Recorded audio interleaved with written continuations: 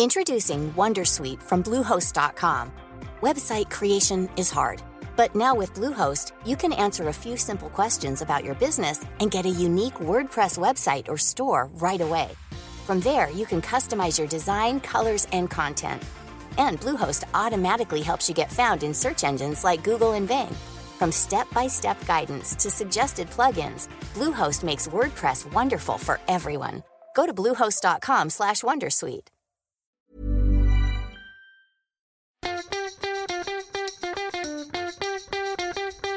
From Barangaroo Studios, the AusBiz COB is the key stuff you need to know about the day in business and finance.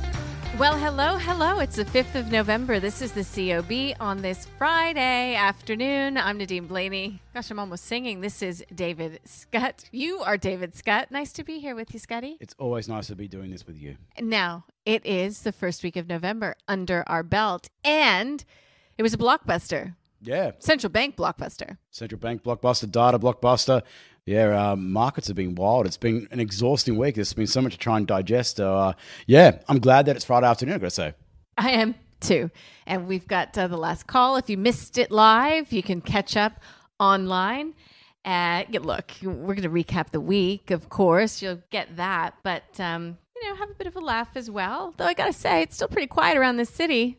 Yeah, it's deathly quiet. And I've got to say that there seems to be a real correlation between how nice the weather is outside and how many Sydney-siders decide to come into the office and work on a Friday afternoon. So come on, Sydney-siders, get amongst it. Come on. But it looks as if there was a pretty good week for equities overall, not just here in Australia, but I know there's that big jobs read tonight, which of course, we can't foreshadow other than to say that market expectations are for around 450,000 jobs to be added. But still, we saw record heights for U.S. markets this week, even as the Fed committed to its taper timetable. I mean, you've got to say, we've been talking about this for a very long time, David Scott, you and I. Mm-hmm. The Fed communicated because there was no market reaction to the taper announcement. Yeah, that was... It was there around the actual taper announcement itself. It's when you start talking about it. We had those wobbles back in September, which I think was the taper tantrum, if you want to go and call it. But it wasn't a taper tantrum. Like, let's be honest. Yeah, I know. With the amount of liquidity that's still sloshing around, it's very difficult to get any reaction other than something going to the top side at the moment. But that was probably it. And the communication was very good. The one key thing and the reason why we're talking about markets continue to go and grind higher is the earnings side in the States, but it's because of central banks. It's pretty keen that the RBA was the first major central bank off the bat this week. And they pushed back and they were dovish. Then we saw the Fed, pretty dovish, to a degree, with particularly what Jerome Powell was saying. And then we saw the Bank of England last night absolutely stun markets, pushing back against the need for a rate hike, maybe not even this year now. Certainly not what the commentary was. And we know that markets like free money. Yeah, sure do. And that's the regime that we still are in. Next week, let's not talk about the jobs report tonight. It's been done. And, we're I'm not speculating about that one after my previous performances. I very clearly remember a last call that you had to eat your words the next week. I was probably drunk when I was saying it. I'll give you a pass. But, next week we've got a couple of inflation reads. We have some more data from China. And we have jobs here in Australia. I mean, is this one of those jobs reads that we're going to completely look through here? Because, of course, we've been locked down. They're volatile anyways. How do you think that we're set up for this one? It'll be ignored. I suspect that the next big one is going to be the wage price index in 2 weeks' time, and see if there's any evidence of a faster pickup in wage growth. The RBA is still in the updated forecast released today in the SOMP, still very dovish when it comes to the expectations for wages. I hope, for the sake of Australia and for people out there at the moment, given we're inflation running, that we're seeing some pretty strong wage pressures coming through. Because look, to be honest, it's been a tough year. There's lots of money around. We deserve it. Yeah. Well, there you go. All right, let's get to the equity market again today. Look, M&A pushed Link up by pretty close to 10%. Now, it is the Carlyle Group coming back on its own, second bite of the cherry, so to speak. I spoke with my two guests on the call today, Adam Dawes from Shaw Partners, Julia Lee from Berman Invest, about Link. Look, neither of them are buying at these levels. Adam just sees this as really conditional. and really early days for that Carlisle bid, but he's not necessarily convinced that there's going to be a better bid on the table. And I think that was pretty much what Julia was saying as well. In fact, let's listen in to a little bit more detail on the stock of the day, which was Link.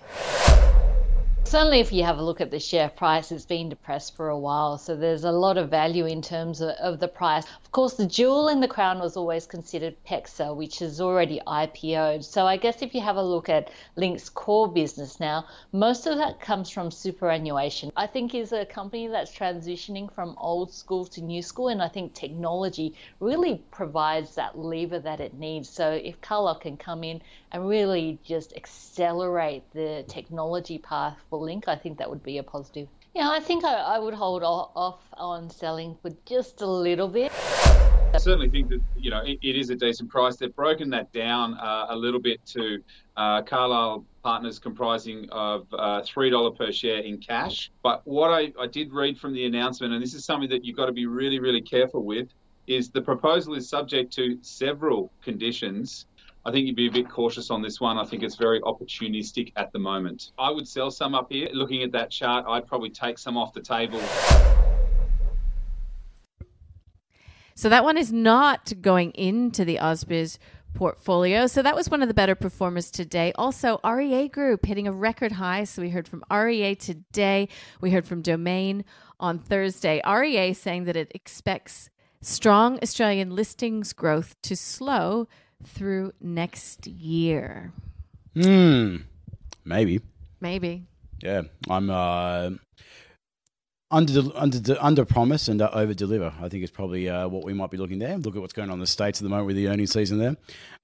Give a low ball estimate and then exceed. And I suspect that when it comes to listings next year, whilst it's been elevated coming out of lockdown in the second half of this year and pockets, of course, because of various things that are going around the country, I reckon next year when the confluence of expectations for higher interest rates, a big rally in prices across the country over the past 18 months or so, we'll see turnover levels go and start. I suspect that will probably go and also play into the potential. We might actually see some slight weakness in some markets as well, because I gather a few of those people who are looking to buy maybe might not be so eager after the gains have seen recently. Okay, so rounding out the top companies, CBA by index weight was the best performer today, up by 1.2%. Stands in stark contrast with Westpac, which was down by 2.3%, taking the largest chunk out of the market. Now, it was trading ex-dividend today, but still the market's digesting that result that came through earlier in the week. Now, we do get NAB next week, and we'll be speaking with the CEO, Ross McEwen, so really looking forward to that. That is on Tuesday. On the flip side, though, Infotech as a sector did particularly poorly on this Friday. Clinuvel Pharmaceuticals, the worst performer by percentage terms, it got a broker downgrade. We saw Virgin Money flagging cost pressures in its digital push, and it was down by close to 12%. And Afterpay, so it is a part of Square, and Square reported overnight. Jack Dorsey talked about his reasons for buying Afterpay. So that's always one to watch to see how that progresses. What else happened this week? I mean, Bitcoin, of course, with CBA bringing that on board its app. Turned out to be perhaps not as big of a story. I mean, who are they targeting? How many people are going to use it? The story is, though, moving on. Yeah.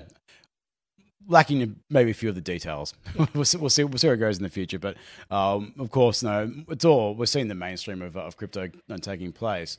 But it still begs the question, is it worthwhile investing in? And what are you actually buying as in return? Some of these tokens are linked to actual projects. Some of them are just based on other people buying them at high levels than you. So it's an interesting space to be at the moment. And I think that any financial institution out there at the moment, you can see why they're looking at this space very closely. Also, the green space, ESG, COP26 continues. Look, disappointment on many levels. I'm going to try to remain an optimist, though. Luke Laird from Seneca Financial Solutions joined us with a few picks to turn your portfolio green. And you can access that via the show notes. Also, the Metaverse. Gosh, everybody's talking about the Metaverse now, aren't they? And James Whalen from VFS Group gave us some investing tips, how you'd like to play that scenario. Interesting. We spoke with Michael Frazis from Frazis Capital Partners today about crypto being used in gaming and NFT and decentralized Web3 all these concepts that you got to get your head around, really, because it's upon us. But at the end, we sort of digressed into Facebook. And he's not a big fan of the metaverse plans coming from Zuckerberg. No, look, life is almost virtual reality now, augmented reality for certain. Just the day-to-day what we've got to go and deal with. So while we need to go and have like another on, I'm still skeptical about it. No, do we want to go and have a meeting with everyone around the world in a virtual office? I don't really. Yeah, I don't think so. I'd miss you, Scotty. Yeah, well, like just think about it. Like, so as an example, everyone did like virtual drinks. I think during lockdown over the past 18 months or so. Well, so it was all right. Was it? Yeah, wasn't that fun? But it's nowhere near as fun as actually catching up with your friends, in person. So that to me is just one of those things. Like there'll be applications for sure. The metaverse will be a thing, and it will be something that'll be around forever. But the practical uses and some of the things that have been tossed up for the time being is just vomit. Yeah. The only thing I'd like is getting guests in by metaverse if they couldn't make it in person. But look, we are loving seeing this city slowly come back. Yeah, I'll give myself a makeover on the metaverse, I think. But also, you'd be spending a lot of time just sitting down if you're meeting everybody in the metaverse. I can't handle sitting down anymore. But you can go and do a workout in the metaverse. Oh, anyways. Look, a short party is a good party on a Friday, Scotty, yeah? Absolutely, yeah. Go get that metaverse on the weekend. Have a good one. Bye.